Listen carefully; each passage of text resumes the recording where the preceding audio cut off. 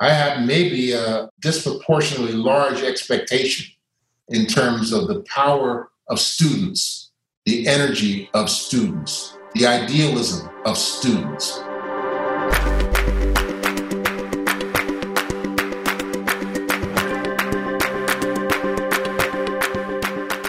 Hi, and welcome to Conversations Beneath the Cupola, a Gettysburg College podcast. I'm Bob Giuliano, president of the college and your host. Over the course of the last several months, we've used this podcast to explore aspects of the issues presented by the global pandemic. Today, we turn our attention to an equally important and pressing issue, the continuing effort to achieve a more racially just society. In this episode, I am joined by one of Gettysburg College's most notable alumni, Bruce Gordon. Bruce is a 1968 graduate of the college, an emeritus trustee, a 1999 Distinguished Alumni Award recipient. He served as the president and CEO of the NAACP and previously held senior leadership positions, including president of Retail Markets Group for Verizon Communications, with responsibility for the company's $23 billion consumer and small business unit. In 2006, Ebony Magazine named Bruce one of its 100 most influential Black Americans and organization leaders. So Bruce, welcome, and thank you for joining me today. You've spent most of your career in business, but a good chunk of it as well has spoken to questions of racial justice, inclusivity, and advancing the aspirations of American democracy. Could you reflect on your career path, some of that work that you've done, and sort of how you landed in that space? So, Bob, my journey since graduation has always been about civil rights and race relations. That has been my purpose in life. I believed that corporate America was going to become the next major platform for change. So my decision to go into the business community was not to be a businessman, so to speak. It was to enter an arena where I could pursue social change and civil rights and make an impact. The Bell System, where I started, was the second largest employer in the country, second to the government. So it was a big organization. And I believed that if I could impact policy around workforce, around community, around philanthropy, around resource allocation, that would really make an impact. So, today we call it diversity and inclusion. Didn't call it that then. Yep. But that is, in fact, what I was attempting to do by going to work in the Bell System in 1968. At some point, you left industry, at least for a period of time, and moved to the NAACP. What encouraged you to make that change? And did that change in platform actually give you a different sort of capacity to advance the work that you wanted to advance? So I actually retired from what was then Verizon after 35 years. So I was, in my mind, I was done. I'd had a great career, and I was ready to move on to the next phase of my life. And some 19 months after I retired, the NAACP hired a search firm, and they called me. And, I looked at it and said, am I ready to get back in and do something of this nature? And believe that given my commitment to social change and civil rights, how could I say no to the oldest and largest civil rights organization in the country, if not the world? So making that move to the NAACP seemed to be a natural progression, although it certainly was not something that I had anticipated when I retired. It was an interesting ride. I was surprised in some respects at what I learned. I was surprised, and I shouldn't have been, with the fact that, I lived in New York City for many years, and I lived both literally and figuratively on an island. And, while I considered myself to be socially aware, well-read, engaged, and activist, it wasn't until I went to the NAACP that my eyes were opened, the lens was expanded to really get on the ground and see what life looked like in the Deep South, in the middle of the country, for people who look like me. So the venture into the civil rights community in a formal way was life-changing for me and perspective-changing for sure. What did you see as your principal objectives and goals as you undertook that work? And as you reflect on it, how would you regard your success? Well, in broad terms, we always understood, I think, as a community, that there were vast disparities in terms of the experience of Black Americans versus white Americans in terms of how we live on any dimension. So this broad strategy was to reduce, if not eliminate, disparities in some fairly predictable areas: voting rights, education, criminal justice, healthcare, economic justice. These were all things that the NAACP and, frankly, the civil rights community at large were focused on. And the issue was, how do we narrow, if not eliminate, those disparities? But my thinking and my goals evolved over time, because I realized that each of those areas were immense, multidimensional, and to think that one organization could take them all on effectively was impractical. So as I kind of triaged and really tried to get more focused, I concluded that the two things that would have the most significant impact on changing the experience for Black America was education and employment. If you develop skills and they qualify you and prepare you to get a job and earn a living, then that will, in many respects, help deal with the other areas of concern that we were focused on, like healthcare, like criminal justice, and so on. So I really found myself focusing on what I now would refer to as economic justice, which is based on getting a skill, getting an education, getting a job. Well, it will not surprise you that I very much emphatically agree with the notion that education is a gateway for success at a whole bunch of dimensions, not just economically, but socially and culturally in the United States. And so that work matters enormously. It may lead us into the next topic of conversation, and that is we're seeing a resurgence in interest and attention on the questions of racial justice in the aftermath of the killing of George Floyd and many other related issues. Yes, to some extent, it's about the reconceptualization of the role of police, but it's clearly broader than that. What do you make of this moment in time from your vantage point and your experience? Many of the issues that you described, economic justice and the like, continue to be the issues that people are talking about today. How do you draw a parallel between the work that you did at the NAACP and what you're seeing today? And my ultimate question is going to be this. Is this an enduring moment? And do you actually have optimism that enduring, effective change will emerge from it? So to speak to your first question, I think that the issues, unfortunately, are still the same, and unfortunately are probably worse, not better. So despite the fact that one might make an argument that over a century, life of Black Americans is better than it was then, there still are haves and have-nots in America, and a disproportionate number of have-nots or percentages are African Americans. So those issues that I listed are as relevant today as they were then. That said, I would also say to you that my focus and belief that economic justice is at the base case, at the foundation of driving broader social change, I still believe that. And I still believe that a focus on education and employment. I've been involved in an organization called the Black Economic Alliance, and we sometimes shortcut the description of economic justice to work, wages, and wealth. So I still am convinced that the base case, the foundation for sustainable social change in our community is tied to education and economic justice. That to me hasn't changed. Now, obviously, the George Floyd experience clearly confirms that the criminal justice system is broken. And we've seen more, obviously, in our community, we've been seeing George Floyd-like experiences for decades. But in the last 6 months, we've seen these incidents across the country. So I don't want to make light of the criminal justice systems and its failure. I don't want to make light of the need for police reform. We need those things. I don't want to make light of voting rights as we approach the 2020 elections. Those are still very important. So let's not take them off the table.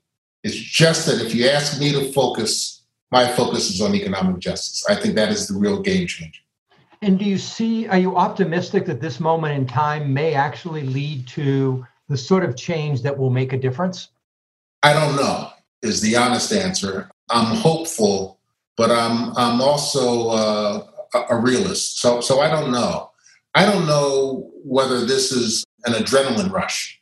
I hate to use that term, but I just worry that people were so alarmed, so troubled, so moved by what they witnessed with George Floyd.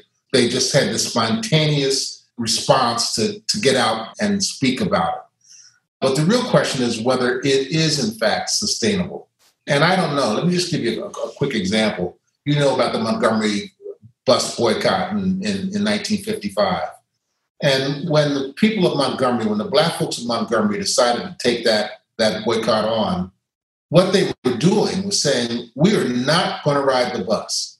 So when we go to work, no matter where we go, we're going to walk, we're going to carpool, we're going to find another way. We're going to take buses out of our lives for as long as it takes to get equality in traveling on a bus. They did that for 382 days. So, I participated in a protest march, my wife and I, a few weeks ago, and it was exciting and the energy was palpable. But things in New York are a little quieter now, and things in the country are a little quieter now. That doesn't mean that there's not things happening. But can we count on this energy to sustain itself with the level of commitment that folks in Montgomery in 1955 through 1956 demonstrated? I just don't know. I want to be hopeful. I'm an optimist by nature. But think just one other thing. Think about the other variables that will affect this. Where's COVID-19 and how will that figure in? Where's the economy and how will that figure in? What about the 2020 elections? So there's some variables that will have an influence on whether we keep our eye on the ball of driving the change for social justice. But I worry about that a bit, Bruce. And part of what I hope we do as an educational institution is to instill in students the capacity to do a deeper dive and not just to be at a superficial level and to commit to things that matter to them. We'll see. I think that the role of colleges and universities is disproportionately large in terms of the sustainability of this change movement. Keep in mind, I'm a 60s kid. So, I came of age in the 60s. I was on Gettysburg's campus from 64 to 68. I started my career shortly thereafter. For my lifetime, the most energized part of my life was during the 60s. I thought that our nation was alive. I thought the spirit and desire for change was at its peak. The civil rights movement was on fire. The anti-war movement was as active as it could have been. This is the first time that I've seen energy that rivals what was happening in the 60s.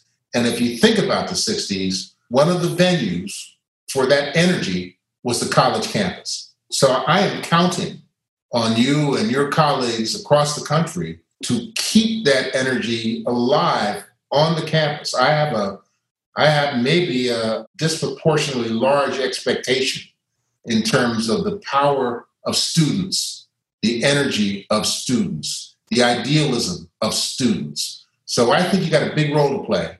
Well, I agree with that. And I think if you spend time on the campus, you will be optimistic about the idealism of our students and students generally, and a sense of determination to make a difference. And I don't want to spend too much time on this, Bruce, but part of what I want to do as president is to take advantage of the history of this place and its commitment to notions of the unfinished work of the American democracy, and to use that as a framework to speak to the values that we're seeking to instill in our students, regardless of what path in life they go down, whether it is in law or business or the arts. There's an orientation to the world that I think we have the capacity, a special obligation even, to instill here, that I'm trying to work on putting in place, or at least amplifying given the place. So let's say a word or two about your path at Gettysburg and then your broader views about education. Not exactly a racially diverse college when you were here in the 1960s. I think I understand this right, that you were one of 3 African-American students in the entire college and the only one in your class. So if I have that right, or even if I don't, the order of magnitude is certainly right. That must have heavily influenced your experience here. Can you say a word or two about that? Yeah, your math is right. And while I understood that I would be a minority on campus, I didn't realize that I would be, one of three on the campus of what was then 1,800. It was pretty shocking to me. I would characterize my experience at Gettysburg as an immersion. Okay. I was surrounded with students, faculty, administrators, and a town that was virtually all white. And being a city kid who grew up in Camden, New Jersey, which at that point was a vibrant city, right across the Delaware River from Philadelphia, a major city, I was a city sidewalks kind of a kid. And so to move from Camden, New Jersey, the Philadelphia metropolitan area, to central Pennsylvania in what I consider a tiny town of Gettysburg on a campus of all white folks was, I can't even tell you how shocking that was. But I think, and I've said this to others, I think by the time the dust settled and I left Gettysburg as a graduate, I think that I got a better education than my white classmates did. Because while certainly it was an academic experience, and a challenging one for me, by the way, because I arrived at Gettysburg unprepared for the rigors of Gettysburg College academics, it was a life change for me. I learned a lot about who I was. I learned a lot about an entirely different culture. So if you ask me, do I have fond memories of my time at Gettysburg? The answer to that is no.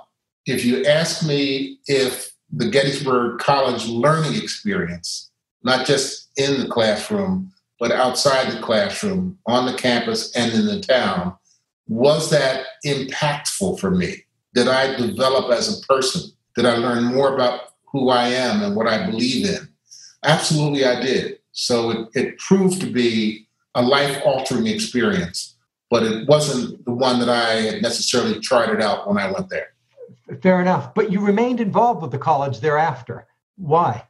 Shortly after I graduated and started to think just more in retrospect about my experience and about the administration, I became more aware of the Board of Trustees and what trustees do. And when I looked at the Board of Trustees, I was certainly not surprised to find out that there was no diversity on the board.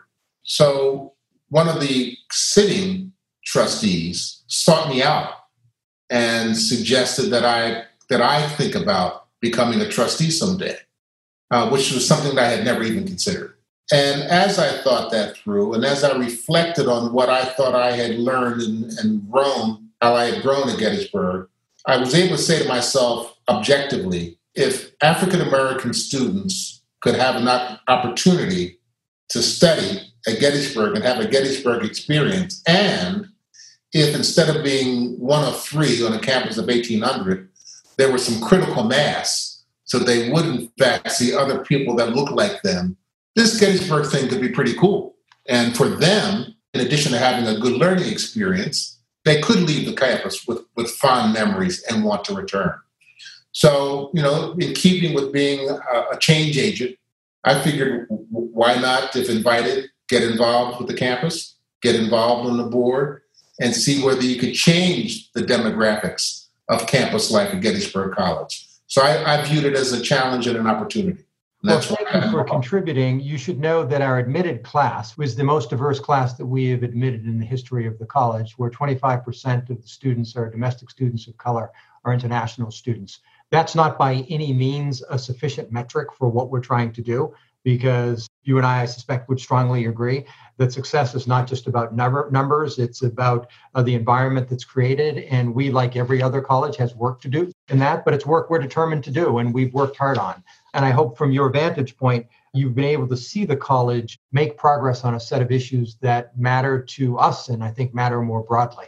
Bouncing around just a little bit, but I do want to acknowledge the passing of John Lewis, who was someone I've had a privilege of meeting on a couple of occasions and who's had as much impact on American society as just about anybody, and particularly in the sphere of civil rights. Would you say a word or two about how you think of Lewis's legacy and whether it influenced you and the path you're on? There's so much one could say about John Lewis. I try to sort of reduce it to the almost being overly simplistic. But John Lewis, to me, is the definition of perseverance, the definition of determination, the definition of tenacity, along with an incredible amount of selflessness. When I think about John Lewis, those are the words that come to mind. He, for his entire life, never gave up the fight for social justice. I think for 60 plus years, John Lewis was engaged in a fight for social justice. He served 17 terms in Congress, 34 years. He's a guy who, you use the old Western phrase, he died with his boots on. He never walked away. And so when I think of John Lewis, he's the model for me of how all of us should think about purpose, how all of us should think about commitment. To our earlier discussion about will this current wave of activity around social change, the question is, will we have the same degree of endurance and commitment that John Lewis had? He made this iconic call for necessary and good trouble that I found pretty appealing in many respects, because it's a statement about not just perseverance, but it's about putting yourself on the line to make a difference, willing to be disruptive constructively. Are there lessons in his life, and maybe you just answered this to some extent, Bruce, but lessons in his life and that philosophy that could help us understand how the current moment might actually have that enduring impact that we both want for it? Well, to quote another great African-American, Frederick Douglass, as far back as 1857, and I'll read this, he said, "If there is no struggle, there's no progress. Those who profess to favor freedom, yet deprecate agitation, are men who want crops without plowing up the ground. They want rain without thunder and lightning." And to me, that sentiment is totally consistent with John Lewis and his comments around trouble. Whether you're Colin Kaepernick, who takes a knee and it costs him his job, whether you're thousands of people who marched in peaceful protest around the country and around the world, whether you're Gettysburg College professor Scott Hancock, who I recently saw on a video make the case for Black Lives Matter, challenging the presence of Confederate memorials at the Gettysburg battlefield in the face of threats and intimidation. Those are the kinds of behaviors that John Lewis was talking about. Those are the kinds of behaviors that will make the difference in terms of whether we bring about change or not. That, to me, when it's all said and done, it's, will we rise up as Americans in a democracy that demands engagement, demands activism, and take our place and get off of the sidelines and onto the field? I'll use whatever metaphor comes to mind. We have to be engaged. And that's what's going to make the difference. John Lewis understood that. Let me tie two threads together. And that is, we've talked a little bit about education. We've talked a lot about the path of social justice. And you alluded to this earlier, but what is the role of higher education? And in particular, what role would you urge for Gettysburg College as this work continues? So Lawrence Lowenthal was a professor at Gettysburg while I was there, and he continued. And he gave the speech at Spring Honors Day in 1969. So it's a year after I graduated, but I had a roommate who graduated in the class of 69. And he was so taken by Lowenthal's speech that he sent me a copy. And he said, Bruce, you got to read this. This was really powerful. So if you go to the archives, you'll find it. But if you'll bear with me, his speech was called "The Dangers of Adjustment, Random Thoughts on Revolution." And here's what he says about education, because he says it better than I can. He says, "The function of college, particularly at Gettysburg, should be to transform an innocent, complacent, undisturbed, middle-class freshman into a maladjusted rebel by the time of graduation. If this transformation has not occurred, if the graduating senior is ready to take his place unquestioningly in the cozy womb of Mother America, adjusted, conventional, flag-waving, money hungry, at peace with the world, then I would suggest that his college experience has been a grievous failure, for he has obviously been untouched by what should have been a shattering intellectual and emotional experience. That's what I think higher education is there to do. We are certainly trying to get people to rethink their understanding of themselves, their understanding of the world. And again, just to be repetitive, to get, as you said, in the arena. And to some extent, Bruce, I don't care what their views are. There are parameters to that. I just want them to feel strongly and passionately about their responsibility to make a difference in the world. Let me ask you one final question, and that is in 2015, you delivered remarks at the dedication of our new Lincoln statue, and you talked about the importance of freedom and equality, and you posed a question at that time, and that is, can we be the great nation that we have been in the past? That was 5 years ago. Same question back to you. Are you optimistic that we can be the great nation that we have been in the past? First, let me tell you that I have been for the better part of my life an optimist. As I've gotten a little older, I'm starting to get some balance between optimism and pragmatism. My back and forth between optimism and pragmatism is largely tied to whether our nation will embrace its natural strength, which is the diversity of its people. If we harness that strength, then yes, we can be a great nation. If we fail to harness that strength, then we won't. And not to get too pessimistic, but when you look at the Lincoln statue and you think about the battlefield that surrounds this campus, and you think about the time, the Civil War, we are in a modern day kind of a civil war here. We are so polarized that we have one side and the other. And the question is really going to be, what can we do as a nation to honor and respect and value the diversity of thought, the ethnic diversity of our nation, to make it a better place, as opposed to allow ourselves to be divided and be at war with differing cultures inside of one country. So I'm hopeful that the energy we feel today, I'm hopeful that leaders like you, who have a vision for Gettysburg College, that is, I think, one of the most important institutions in the country, if we can get the energy on campus, teach the value system, teach principles, follow the thinking of Larry Lowenthal about what the college experience should be about, then I'm convinced that we will rise to greatness. And I'm going to cross my fingers and do everything I can in the spirit of John Lewis to continue to fight until I can no more. Well, I cannot think of a better way to end this conversation than with that answer, and just a deep expression of gratitude for your taking the time to talk with us today, to offer these thoughts, for your engagement with this community, and what I hope to be continued engagement, because you have a lot to offer us as we try to help our students and this college chart that path that you've outlined for us. So thank you so much, Bruce. It's really been a pleasure. It's been my pleasure as well, Bob. Great to see you. You as well. Let me conclude with a slice of life from Gettysburg College. As we've just heard in the conversation with Bruce Gordon, the most vibrant campuses are akin to mosaics. They consist of students and faculty members from different backgrounds, different perspectives, different life experiences. When brought together in a thoughtful and educationally engaging way, these aspects of difference create something powerful.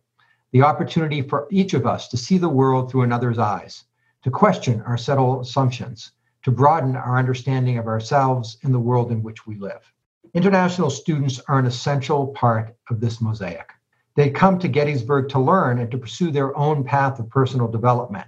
But along the way, they leave a deep imprint on campus.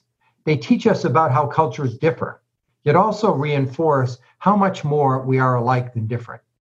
They encourage us to think more globally and to be bold in our aspirations for ourselves. They are full and valued members of our community. Recently, the United States government summarily announced a rule that would have made it harder for international students to study in the United States.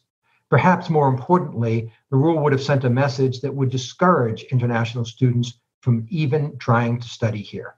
Together with many others in higher education, Gettysburg College responded, and I was pleased to see that the government quickly rescinded its unwise policy. I am even more pleased to know that our international students will continue to be part of this learning community that is far better for their participation, and I look forward to welcoming the newest members of the international community to our student body in what is now only a matter of weeks. Thanks for listening. If you've enjoyed this conversation and want to be notified of future episodes, please subscribe to Conversations Beneath the Cupola by visiting gettysburg.edu or wherever you get your podcasts. If you have a topic or suggestion for a future podcast, please email news@gettysburg.edu. Thank you, and until next time.